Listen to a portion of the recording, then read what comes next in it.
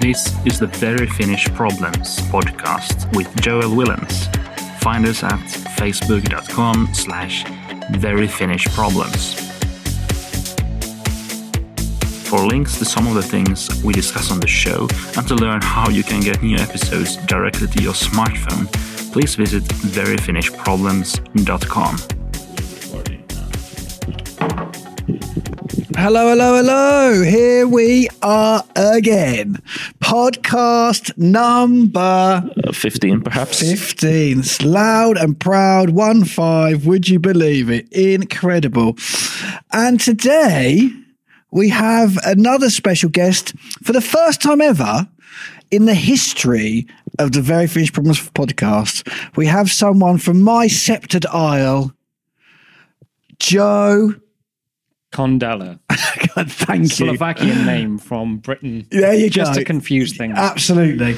I almost heard you say from your septic tank. What the fuck was that? Sceptred Isle. That's Shakespeare, Thomas. Okay, right. Sceptred I didn't Isle. get to reading Shakespeare. Yeah, no, not septic tank. Joe is a Welshman. And who has come to Finland. How long have you been here? Since February 16th this year, I think. So that's almost, was that 3 months? Yeah. 3 short months. Welshman and a writer and blogger. Your blog's called? The Finiot. The Finiot. Because everybody who comes to Finland is an idiot at first because the Finnish language is so hard. Absolutely. I think I can certainly relate to that. And today, with that in mind, we're going to talk about problem number 34 in 101. Before that, I'm going to introduce myself. I'm the obligatory forgetting of Thomas. I produced this fucking thing. I'm Thomas Nyberg. Sorry. Yes. The obligatory. You're sitting right next to me. You think I remember. We're going to go for problem number 34. In 101 Very Finnish Problems, A Foreigner's Guide to Surviving in Finland. I feel bad that we haven't used any from the sequel, More Very Finnish Problems. But it's because I just happen to have this one at hand. You need to think of your franchise. Yeah, I do. That's very true. That's going to Softback, actually. That's going to Softback. More Very Finnish Problems is going to Softback soon, people. But anyway, number 34. So it's now becoming a gift for when you're feeling cheap. Yeah, now it's gone to they're now just trying to sort of mass sell it rather than have it as a now when you're going abroad to people, you just got drunk with when you're in your exchange program. Exactly. You It's not for your mum and dad anymore. It's for very casual Facebook friends or that girl you're quite desperate for. So anyway, number 34. When people moan about how difficult life in Finland is. And the reason we're going to talk about this is because Joe is new to this marvellous country and he has some very fresh perspectives on what makes it good and bad. So what were you've been here before, you moved here, haven't you? How did you end up here, first of all? Well, I met a Finnish girl at a party, and after she maced me, met a Finnish girl at a party, stayed friends, and when she realised she couldn't do anything better, she settled for me, and I came over to Finland to be with her. What a romantic story! Yeah. How quickly did it take for her to realise she couldn't?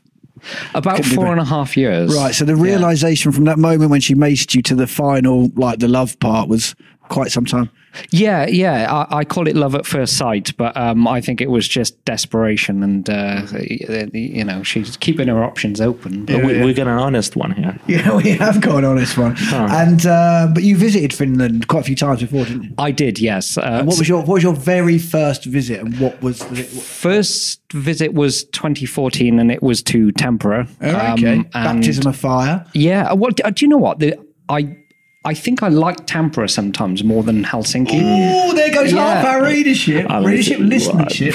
I don't know. It's an inland climate, I guess. Yeah, and I visited in the summer, and it was a heat wave, and 2014. It was in the August, and that was the last good summer before last year. 2014 was a beauty, and in fact, Tampere, I love Tampere. My wife is from Kangasala, which is a small town near Tampere. My first summer was in Tampere. It's a great city. It is. It really is. And so your first impressions? You arrived. It was hot. Yeah, it was lovely. And first time I saw a like Finnish summer's night, which was like I went to this bar and went at night, and then when the sun rose, it rose in like 15 minutes. And yeah, nobody had ever told me about like how brilliant Finnish summers were, really. So yeah, that was my first experience, and I visited Tampere like 3 times before I ever came to Helsinki. Oh, so you didn't go? You came to Finland 3 times and never. Yeah, you flew to Tampere from what? Stansted. From Stansted. Yeah, they don't do those flights anymore. They don't do them. No, it's a killer. It was fantastic because you can get there so cheap. But the first time I came to Helsinki was 2017. Yeah, they've stopped doing them. Bad. On the one hand, good, because we hate Ryanair. On the other hand, really annoying, because Stansted's really close to where I'm from, so that was perfect. We hate Ryanair. Why is it? We hate Ryanair. I thought, to an extent, Ryanair I've hated less when I last flew with them, but we used to hate them because, well, I don't know about your experience. My experience was the thing I hated most about them, other than the hideous like decor, which was really like migraine-inducing, bright yellow and like really garish colours. Yeah, but what I hated the most was the very cramped seats. But what I hated the most was the fact you never got a seat number. No, I know. It's just a stampede. Yeah. It's like, okay, and away you go. The gates would open. Everyone just a charge onto the runway. Little kids getting bundled out of the way. Granny's getting smacked aside. It was just like, that's a safety issue. That's like, I don't know what they tried to monetize seat numbers by, you could get a seat number, but you had to pay a little bit more. Otherwise, you just got bundled onto the plane. But I think they've stopped that now. Yeah, it's gone downhill. Like even since then, like I heard that they've kind of they've like double the price of food if you want to buy like chicken nuggets. There's no chicken in the chicken nuggets. They're just like at the time when I flew, I bought some chicken nuggets, 12 euros. Double the price, half a chicken. Yeah, but you're in the air. Where else are you going to go? Well, they've got a monopoly on food there, haven't they? Yeah. Like, you're not going to go, fuck your chicken nuggets. I'll nip over to the other aeroplane. Yeah. No competitors, yeah. So was it because your girlfriend is from Tampere? She lived in Tampere at the time, and that's who I came to see. We were friends at the time, I came over. I'd never seen Finland before. It was one of those countries really which I never really thought about. It was just high up and next to Russia, and I came here and I thought, oh my god, it's so beautiful. And what I really loved about Tampere as well is that it was very real as well. It's a very, very nice city. I like it a lot. Yeah. What really? It's a bit edgy. Well, I just found people there kind of almost like a bit where I'm from in Wales. It's just people just trying to get on with things and kind of a bit tough but friendly. And I really like that atmosphere in Tampere. Tough but friendly. I think that sums up Tampere, what do you think? Yeah. Thomas has never been there, so I've been in Tampere. I haven't spent much time there. But I mean, I've heard people comparing it to Gothenburg, which is like the second largest city in Sweden, implying that it might be a bit like less uptight, and people might be just be less sort of like, I don't know, elitist maybe. Is Gothenburg considered the Manchester of Sweden as well? It's a bit industrialized, isn't it? No, I mean Gothenburg. I think yes, the car industry was. Yeah, I've been to Gothenburg as well once actually. The first time I ever went to the Scandinavia, I got on I'm going a bit of a sidetrack here, but I got a boat from the UK to Gothenburg. One of the most hideous 3-day ferry trips I've ever had. Oh, but I seem to remember it being a bit more industrial. Why was it hideous? It was hideous because I got on there. It was actually meant to be really fun. It was it's 4 of us and 4 girls. We were only about 16, and we just wanted to go on a ferry cruise trip. So we thought it was going to be fun. But literally, literally after about an hour of setting sail, we hit this insane storm, and it was just stormy for the whole time, and there was just so much vomit and shit flying around. So it was just horrible. It was bad. Needless to say, the reason for going didn't happen for any of us. So that's supposed to happen after the drinking. Yeah, exactly. Yeah. But yeah, I think Tampere and Gothenburg and Manchester have those characteristics of being like more industrial towns. Well, I've been to Manchester many times, and obviously I'm from Cardiff in Wales, and I would actually compare Tampere to Cardiff a lot more. Yeah, I've never been to. I've been to Manchester once, and I've been to Cardiff once, but I've passed through. So Yeah, and I think Tampere is not really like northern industrial. The only reason they say that is because it's got a couple of factories. Yeah, but it's quite green. It's got. It's not like it's not. But I mean, Finland is encrusted houses. Finland is a couple of factories. I mean, it isn't an industrialized economy like Sweden or Britain. It never became that to a very large scale. Yeah, I mean, well, Tampere, that's why they talk about Tampere being the Manchester North, because it literally had a couple of factories. Yeah. But compared to pretty much any British city, I mean, it's every British city had those kind of factories, and you can still see them in most cities. Those old chimneys and red brick buildings, which are swanky apartments now. They're exactly. Ghosts of kids who died in coal mines. Yeah.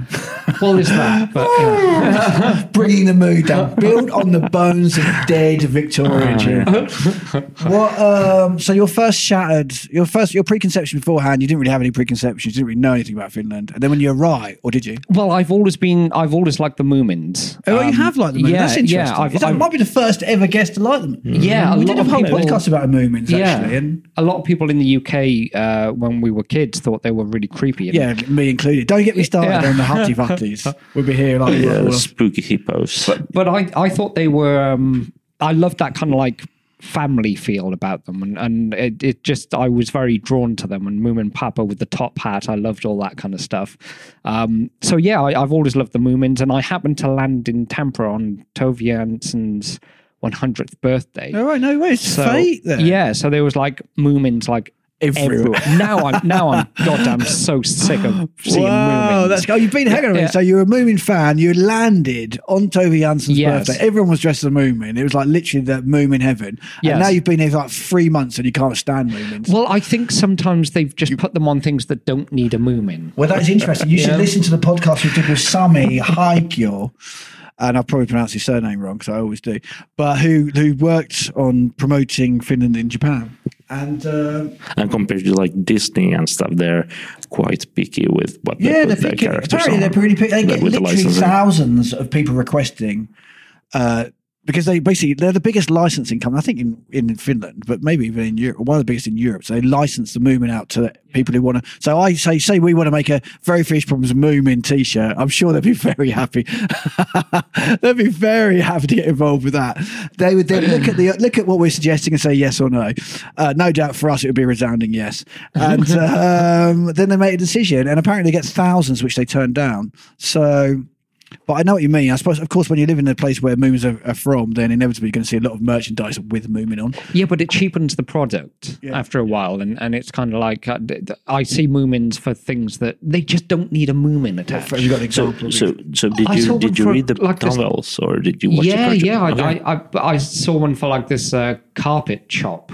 Oh, that doesn't sound like it. That doesn't sound like one that's been given the tick of approval from Tove Jansson's family. Yeah, but why? Why do you just? Was that in Finland? Yeah, and this is recently. I was jogging the other day and I saw one. I was like, oh, there's a Moomin. Let's have a look. It was like and it was like one of those carpet stores, like kind of like high end. Yeah, right, fancy. You sure it wasn't? No, I'm thinking trying to think who that would be. Yeah, so it's a fancy carpet. That makes it more likely that it was fancy. Yeah. I don't know. Did I ask the right question? I'm sleep deprived. But did you? I asked you if you read the novels or watched the cartoons. I watched the cartoons. Okay. I've recently read some novels, and I. What, you've read Moomin novels as well? Yeah, and when I say recently, I was a grown up and smoking Marlboro Lights and stuff. Like I was in my early 20s. Yeah. Right, okay. Yeah, so you were a proper fan then before you came to. Yeah, and they have a very special place in my heart, but they're the kind of. It's I'm being oversaturated with Moomin stuff. It doesn't help when you land on Tove Jansson's birthday. It's like that's peak Moomin, isn't it? You can't be... A couple of years ago, when everyone was celebrating the 100th anniversary of Finland's independence, there was this like. I guess free-to-use logo you could put on basically any product, which is like the Suomi 100, the Finnish word for Finland, and 100. They have the number 100, and it was on like anything from like It was basically on fucking. The only thing it wasn't on was us. I mean, they were literally every product. They literally toilet brushes. Yeah, I mean, it was like, come on. But that's what happens when you have a nice brand that doesn't require any licensing, I think. Yeah, and also where people think I can flog a few more of these if I celebrate like an anniversary. So yeah, that was massive. It became a like ironic hashtag, like Suomi 100. You could put it on anything like kitchen. I know that logo you're talking about because a lot of people had it as their profile pictures for a long time. That's true. It's on the icebreaker that's just around the outside the office. Oh yes. Although we shouldn't mock it because I mean we made quite a profitable year for advertising agencies all round. We didn't profit as much as we should have to any foreign ministry, but all the big agencies upon which ex-foreign ministry people and politicians sit certainly profited. So it was everywhere, wasn't it? And why not celebrate? And which agency could that be? I don't know. They've all got their own. Fake Anglo names. Yeah. So that was that's interesting to hear, and I didn't realise. I can't imagine what it'd be like to land in Finland with like everyone's a moomin. So you land in Finland, everyone was a moomin. It's like, yeah, this is destiny, this is fate.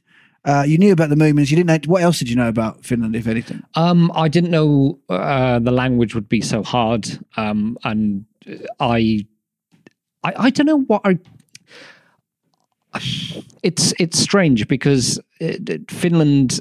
I kind of had it in my head that it would be like Norway and Sweden, and it's not even Scandinavia, and it's kind of there's what I sense from Finland, which I still do is that kind of like excellent Nordic way of life combined with quite a tough outlook, which I find really good. It's the perfect mix for me. I mean, it's not too soft and not too hard. Scandinavia only war torn. Okay, I guess like Norway and Denmark they got fucked over in the war as well. But yeah, anyway. Yeah, basically Sweden, who have just been cushioned from any discomfort for the last like 200 years. Yeah. Mm-hmm. So that's why I think there's a little bit of bitterness on the fringes with the other.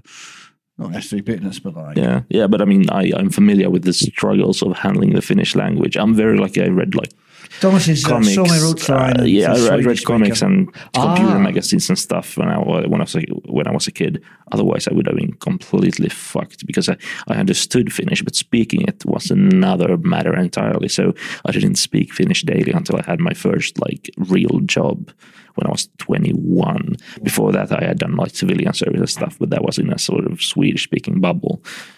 Well, I mean, that thing with Swedish, I was so happy to hear that technically everybody here speaks Swedish, but they don't. I thought, well, maybe I could just learn Swedish because, I mean, Swedish for party is fest, and that's like makes Swedish sense in the piece UK. Of piss. And absolutely, we should definitely be. Street, and that's like, it's a pro tip. I don't have the particular like Swedish speaking agenda like very close to my heart. In fact, I don't particularly give a shit about it, and the compulsory Swedish in schools and stuff.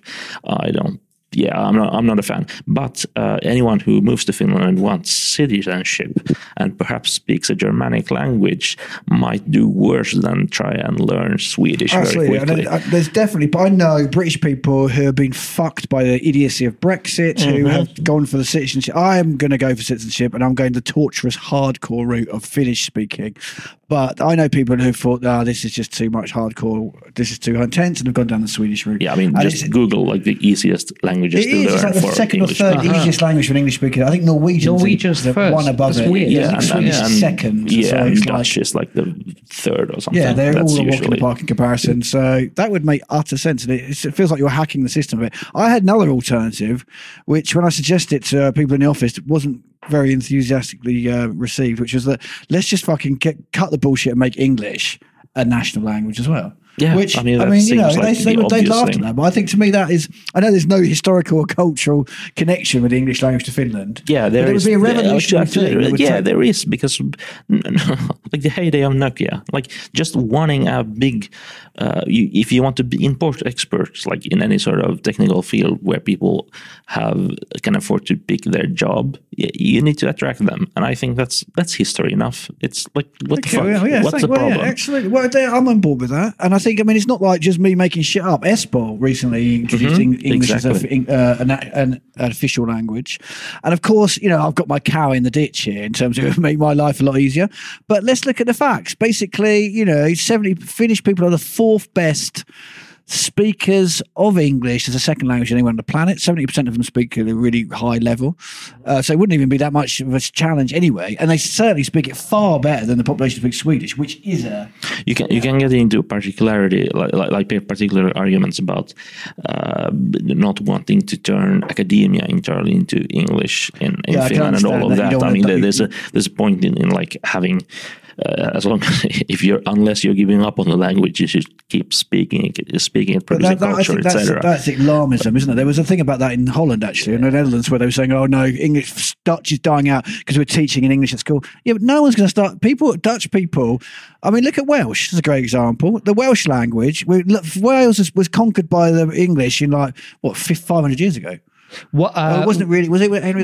It was never officially conquered, but at the end of the Victorian era, the Wales was mining enough coal to make Wales a really, really rich country. But of course, that money went to London. The English introduced something called the Welsh Not, which if people spoke Welsh in school. Yeah, and they had to wear this thing around their neck saying that you couldn't speak Welsh, and so they kind of did it in a very this is what's happening now. So yeah, it was bullied out of English people. Into them. Yeah. You can see why I'm so proud of my colonial history.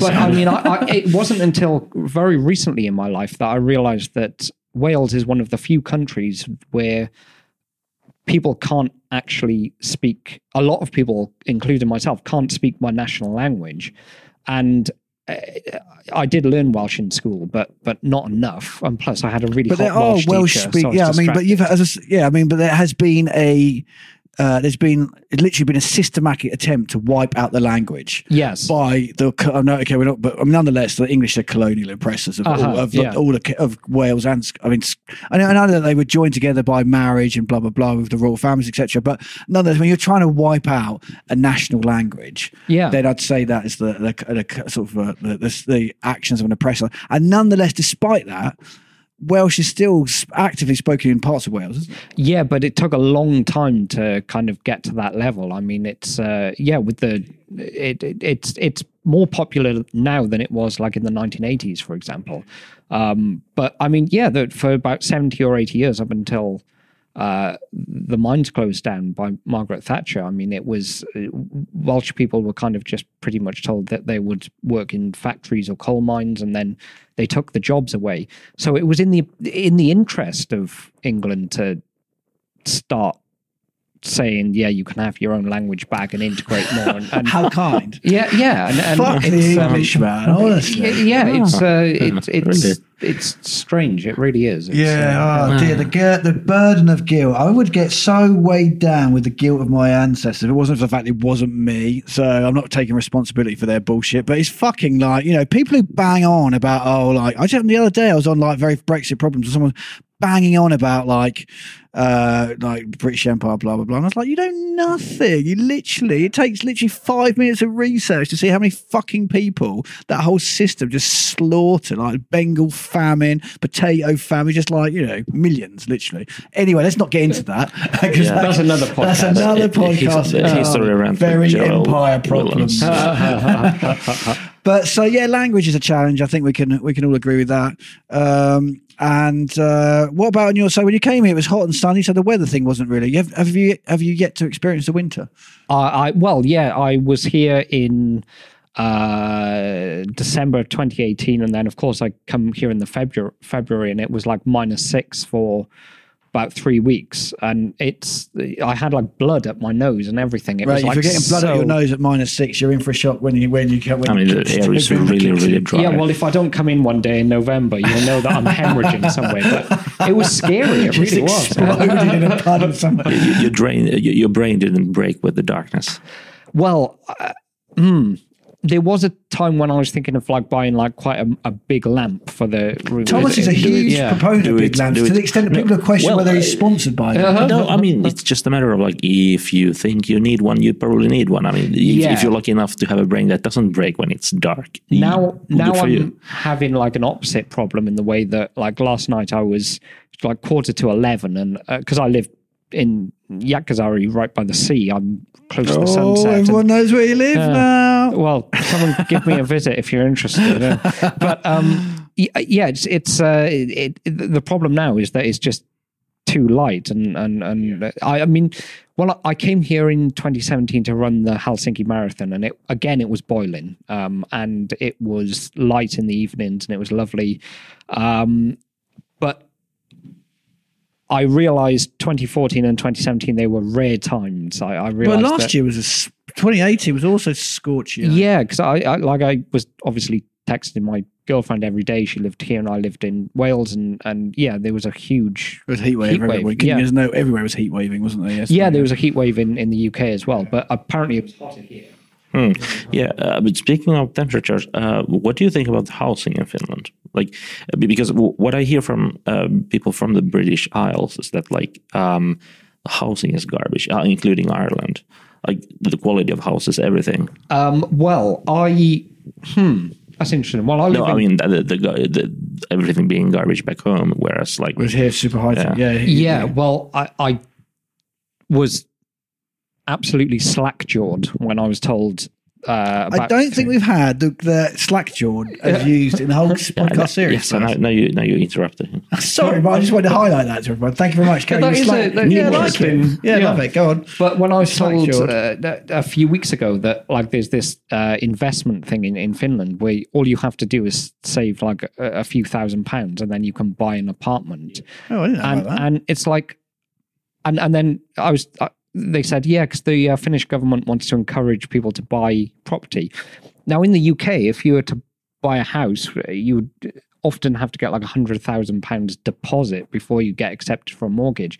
It's crazy there. So, I mean, the property here it's nice that you can have like a kind of like a nice middle class comfortable job and own your own house, which in the UK is now. London, forget about it. I mean, unless you're born into it. But no, I live in quite a nice modern part of Helsinki. I love the old buildings like the one we're in now. So no, I the only thing I miss about Britain is those beautiful Victorian houses. Yeah. I couldn't afford one at this time anyway, so there's no point missing something I don't have. Yeah, I didn't know about the thing where you save a few grand and they can buy a house. Yeah, I mean, it's a thing. It's called something. I mean, of course, it's not encouraging people to buy housing or houses to be specific. It's not non-problematic since some people have bought them in places that no longer have a future, old industrial towns and so forth. So of course, I mean, getting people to save save money and get real estate. I mean, that's probably a good, nice mind trick to lure people into saving because people are generally crap at that. So in a way, I like that idea. But if you bought like a nice house in like Salo during the heydays of Nokia, you'd be slightly fucked by now. In terms of because all your capital you managed to save up is in that house, but you do have a house nonetheless, and there's the railroad. But there are like people up further. You can't move. That's the problem, isn't it? Well, it depends what you want to do. How you see a property. If you see property as an investment or as a place to live. I mean, a house that isn't used only becomes like more expensive, and then it falls apart and stuff. So I don't know what's. So if you have a house that's in a region of Finland where you can't live because there are no jobs and all your savings have gone into that's not smart. That's I mean, if you've got some money to play around with, in the UK at the moment, what's happening is that these places, especially motorways and Britain's so small, in places that were so deprived back in the 90s, now cities are getting more expensive. So quite posh people are moving into these beautiful like terraced houses that were crap. Now they're going for £500,000. Somebody bought them back in the 80s for like it's something you could get on your credit card, and it's like now they're laughing. It's insane. Actually, I mean, of course, but Britain it's a densely populated insanely island. dense. Well, I actually realised I was checking the other day. I thought it was 63 million. It's actually 66 million in the last census. And I think about 15 years ago, there was only about 55 million. Yeah, I remember when I was a kid, it was like 50 million. So it's been like... It must be all those Poles taking all the jobs. It must be, yeah, absolutely. Always people coming taking the women and all those women and jobs and like, doing all the crap work that no one else wants to do. Put that on a bus. Yeah. Okay, so should we break the fourth wall and sort of introduce the concept of our guest being a possible co-host? Yeah, we have a little surprise, don't we? So what we're going to do, we're thinking of to expand the repertoire of and the scalability and the number of podcasts, because as any regular listeners would know, the amount of podcasts we put out tend to be they're quite slow. I mean, we're not fast, are we? We're not fast movers. Not exactly, no. So now what we're going to do is we're going to have more hosts for your listening pleasure, and Joe is on the list basically. Yeah. Hey? Yeah. How do you feel about that? And also, good. there's an option. We can edit it. We can still edit the sound, but people who have ideas who we should put on the podcast and have guests in the podcast, they might send in that. Well, look at that. If you want to look at Thomas going crazy, we're revolutionising the world of podcasts. First, we'd have more hosts. Now we're opening it out to anyone. No, absolutely not. No, we can have. We can tell you to bugger off. It's just a matter of schedules and all that. It's just a matter of finding people with a story to tell. We're democratising podcasts. That's what we're trying to do. Because I mean, basically, if people haven't picked up on that already, we mostly milked Joel's network of people who have something to sell. And nothing wrong with that. But I mean, I had to invite more diverse perspectives. I absolutely think that's the case, and we're going to try and expand. We're going to try and do it more regularly. So we're going to have not just Thomas and I, but Joe and maybe other. We even have we won't wheel her out yet, but we even have the potential of a lady host. Which is on a podcast. Yeah, what is this? The 1970s. The definition of a podcast is like three white men talking about something they don't know anything about. Yes, that is if like you look the BBC. That's the plan. So this episode is kind of a trick for introducing Joe, I guess. Yeah, a little bit of an introduction, and to learn more about Wales and how and people how Joe's adapted to life in Finland. As you can hear, he hasn't been here long. We'll happily follow his disillusionment. So I think he's gonna. I've been a bit disillusioned already. Oh, didn't take long. Let us know. Let us tell the story. Spill the beans. The bin situation. You can't just throw something away. That's interesting. You should mention that. You got told off for that, didn't you? I'm getting told off in every area of my life for those bits. I get told off at home. I got told off in work. You got told off in work? What for big wrong bins? I thought that's what you were talking about. Well, I didn't get told off. Right, but I had to empty the bin because I put the wrong cup in it. So Kirsty brought the cup to me and said, "Is this your offending cup?" And I bought it while I was with Kathleen, so there was a witness. So there's no way. So you can blame it on the dog. Yeah. So I had to take, and I don't even know if I've put it in the right bin. Yeah, I mean it's a fucking minefield. I still don't know either. There's so many different colour codes. I mean, I'm all for the separation of waste. Which ones are the problem? I think we've now gone full on in the office, and it's all plastics and different types of plastic. Is that what you're talking? You did plastic. You put a different wrong plastic. Or yeah. But I worked in a recycling centre when I was about 17, when I was in college, and it's like people whose jobs it is, they accept that 5% will not be the correct rubbish, so it doesn't matter. You are creating work. So there are people whose job is to sort out your mistake. Yeah, and it's easy job. It's easy work. It's perfect for students. And okay, so you're helping the circular economy. With absolutely, I've created 5 jobs already. This time, everyone will be throwing. Well, that's interesting because the problem that we mentioned to start with, when people moan about how difficult life in Finland is, there is one example of people moaning because they put the wrong things in the wrong bins. But now you're doing a different spin on it. Is that in fact it's something we should celebrate, which is interesting because also the fact that what do you think about the idea that Finnish people's lives are so typically quite comfortable and they complain about things that aren't necessarily hugely important or They not important, but the intensity of their complaint doesn't equate to the issue. Yeah, I mean, I think with any kind of prosperous and successful country, you'll get. I think people will always complain about something, and if it's not how much food you can get every day, it'll be something quite human. silly. So it's just human nature. Yeah, and I think, moan about you putting your cup in the wrong. Yeah, place. and I think that's silly. And I tell you one thing I love about Helsinki, though. You can always get a seat on the tube, and you're not like bombarded with adverts. True. That's really so true. Like that. And I don't use the metro very much at all, but I used to use it every day when I lived in London, and it was fucking hell. It was like the 8th circle of Dante's hell. When we're going on the Northern Line with 10,000 people, where literally your face is buried in someone's armpit and then the train's stuck in a tunnel, 20, 30 degrees heat, not moving. You compare that to Helsinki Metro, where I don't ever seen it busy. I've never seen it busy. I mean, but that's because you're not in Espoo. Here's the thing: those like goddamn dumb fucks in Espoo, BMW driving suburban dads who decide about things in that there goes town. Our suburban dad fuck you all. First they delayed the metro for like fucking 40 years or something. Because one of the cliches is that they didn't want people not owning their houses moving to the city, and they were worried about the trains literally bringing drugs or whatever. And then there's like the only place on earth for these drugs is commonplace politics of car ownership and favoring car ownership on anything that undermines the monopoly of or the only mode of transit being a car that's seen as threatening. So they tried to what do you mean? They tried to slow it down. Yes, they didn't want the plebs with their drugs and coming to. Here's the thing about the metro platforms, the metro stations in Espoo. You'll notice that they're short.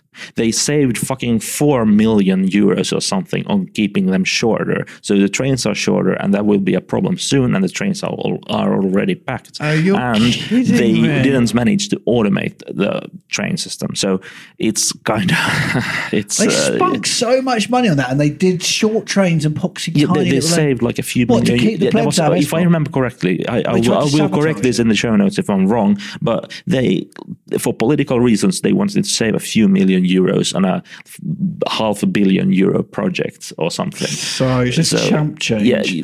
Well, it was a similar deal with when they first opened the tube in London back in the late Victorian era. They had different compartments for different classes, and it became unfeasible in the end. So it was actually a bit of a mini revolution in the way that for the first time rich and poor people had to that's a democratizing nature of public transport in action. Yeah, and then of course World War I came. People were out of the factories and people having to work together, and it kind of in a way really resulted in a more fairer society, because it was sadly that's all gone down the pan since then, isn't it? Well, now the gap between rich and poor in the UK is bigger than ever, especially in London. Yeah.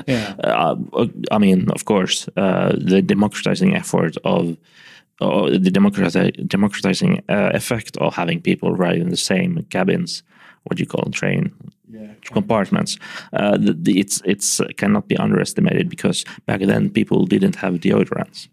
That's also true. Yeah. So imagine some people don't on the London tube today. Some people don't.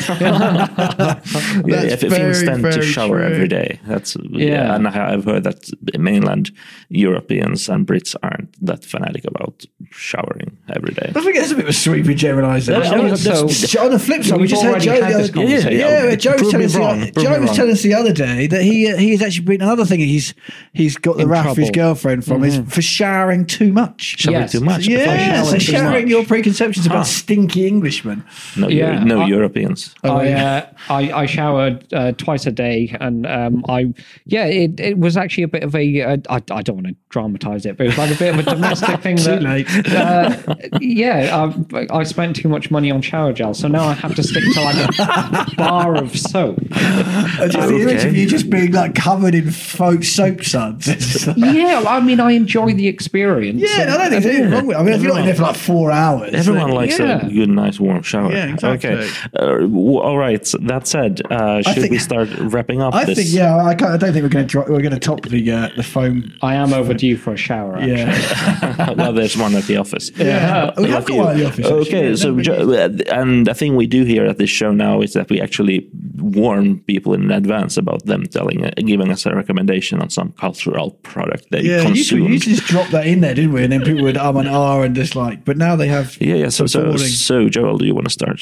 Yeah, I can start. I'm going to recommend a film just because I couldn't think of anything else, but I really enjoyed it. I don't have to go to the cinema. It was Alita, the Battle Angel, I think, which is weird.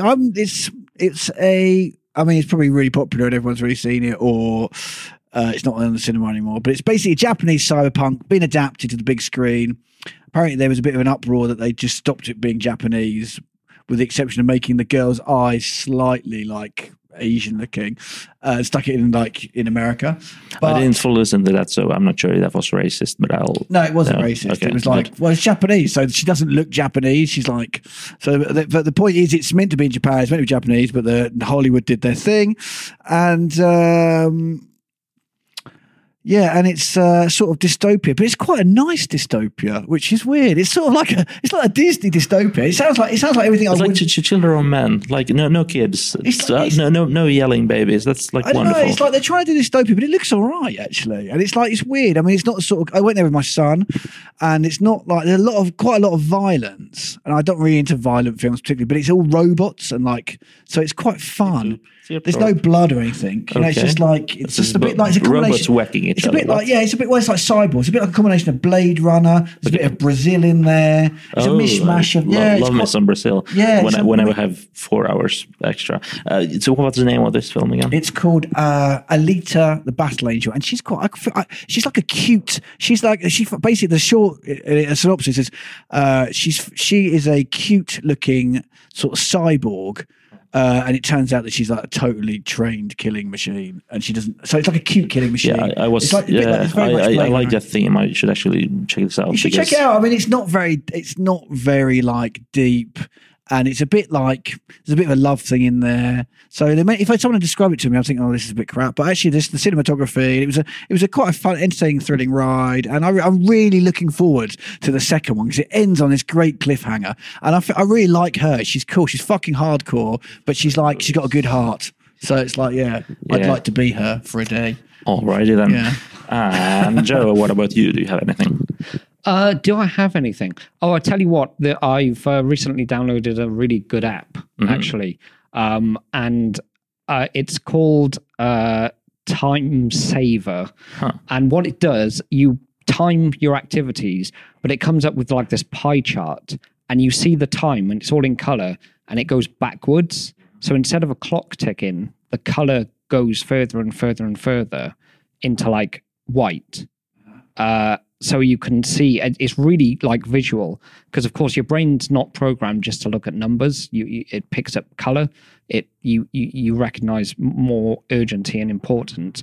So you can actually see it tick away, and you can kind of have a bit of fun with like beating this like colored chart that's just dripping down. I really like it. It sounds terrible the way I've described it. No, actually, for the attention appeared among us, that sounds like a thing worth trying, myself included. And okay, so my recommendation this time is a podcast called It Could Happen Here. It's about the next American Civil War. That's more like it.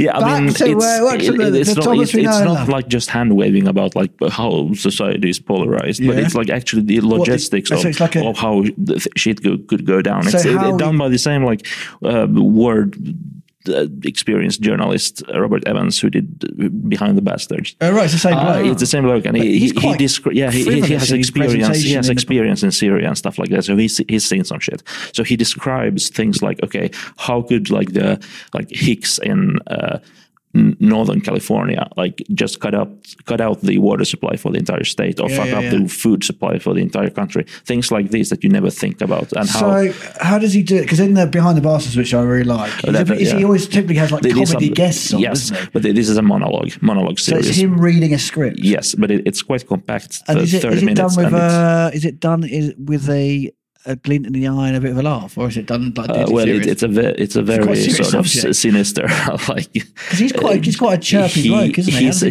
He's chirpy. That you can almost like think he's British in his attitude, because he takes a sort of like witty attitude to very dismal things. Yeah, so he does the same in this. Yes, and it is really good, and it's really thought provoking, and cool. It could happen here. It could happen everywhere. Yeah, it's a good one. And then I can do like 3 recommendations. Is that excessive? I don't know, but okay, there's a joke about Britons here. There's a new series on HBO. HBO Nordic distributes it here in Finland. It's called Chernobyl. It's what you would expect. It's a re-dramatization of the events. And the thing is, sadly, HBO didn't do the Netflix thing, which is buy into like European film production. So they have a bunch of really good British actors playing Russians, playing Ukrainians, and so Soviet people. And it's a little bit of a shame, because I would have liked to see like this done by post-Soviet people from post-Soviet countries. It would be interesting, because Netflix has done like really good series in at least Dutch and German. Okay. But anyway, I mean, the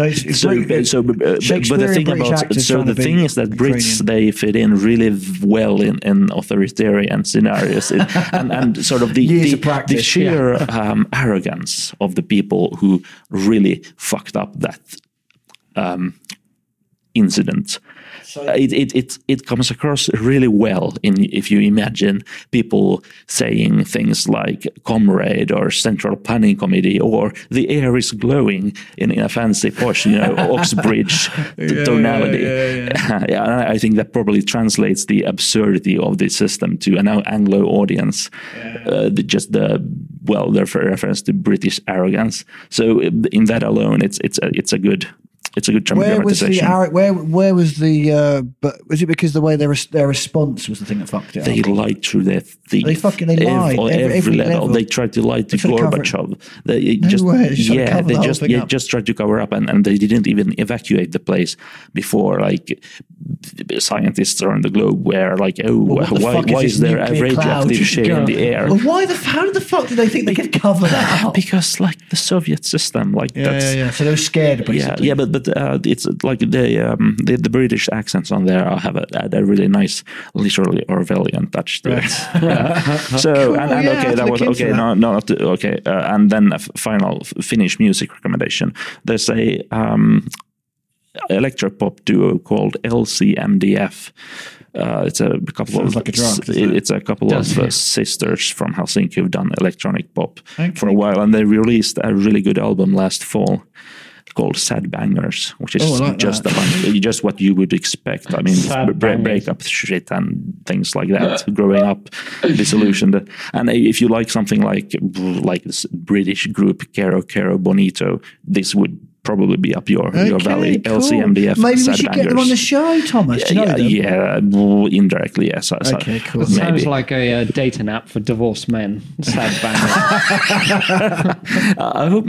Okay. Well, but it's a short, nice, tight 30 or something minutes record. So that's Sad Bangers. Love it. I was thinking of like sad sausages. Yeah, me too. Yeah, bangers in the UK means. Oh, right. Of course, because of course you have a weird word for it. Of course. Alrighty then. Cool. Another eclectic recommendation mix, which apparently, based upon your analytics, no one listens to anyway. But listen to this, people. This is the best stuff. And tell other people. I mean, the great thing about podcasts is that you can do other stuff while you listen. And if you think, if you have a feeling you don't get enough reading done in your life, or if you have someone who feels this way, recommend podcasts to them. Yeah, not just our podcast, podcasts in general. Alrighty then. We should be wrapping this up then. Thank you, Gitos Balion. Thank you. What's thank you in Welsh? Diolch. All right.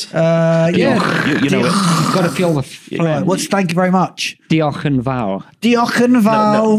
Just quickly, a Welsh insult to. He's on the spot now. Fuck off. Okay, that works in Wales. That's universal. He's doing a Welsh accent. So yeah, cultural imperialism. That's all right. Thank you very much. Bye. You've been listening to the Very Finnish Problems podcast. Please send any feedback to veryfinishproblems@inktank.fi. This program is published by Inktank Media and produced by Thomas Nyberg. Inktank Media is a digital marketing and communications agency which specializes in copywriting, storytelling and social media. Find out more on our website inktankmedia.fi.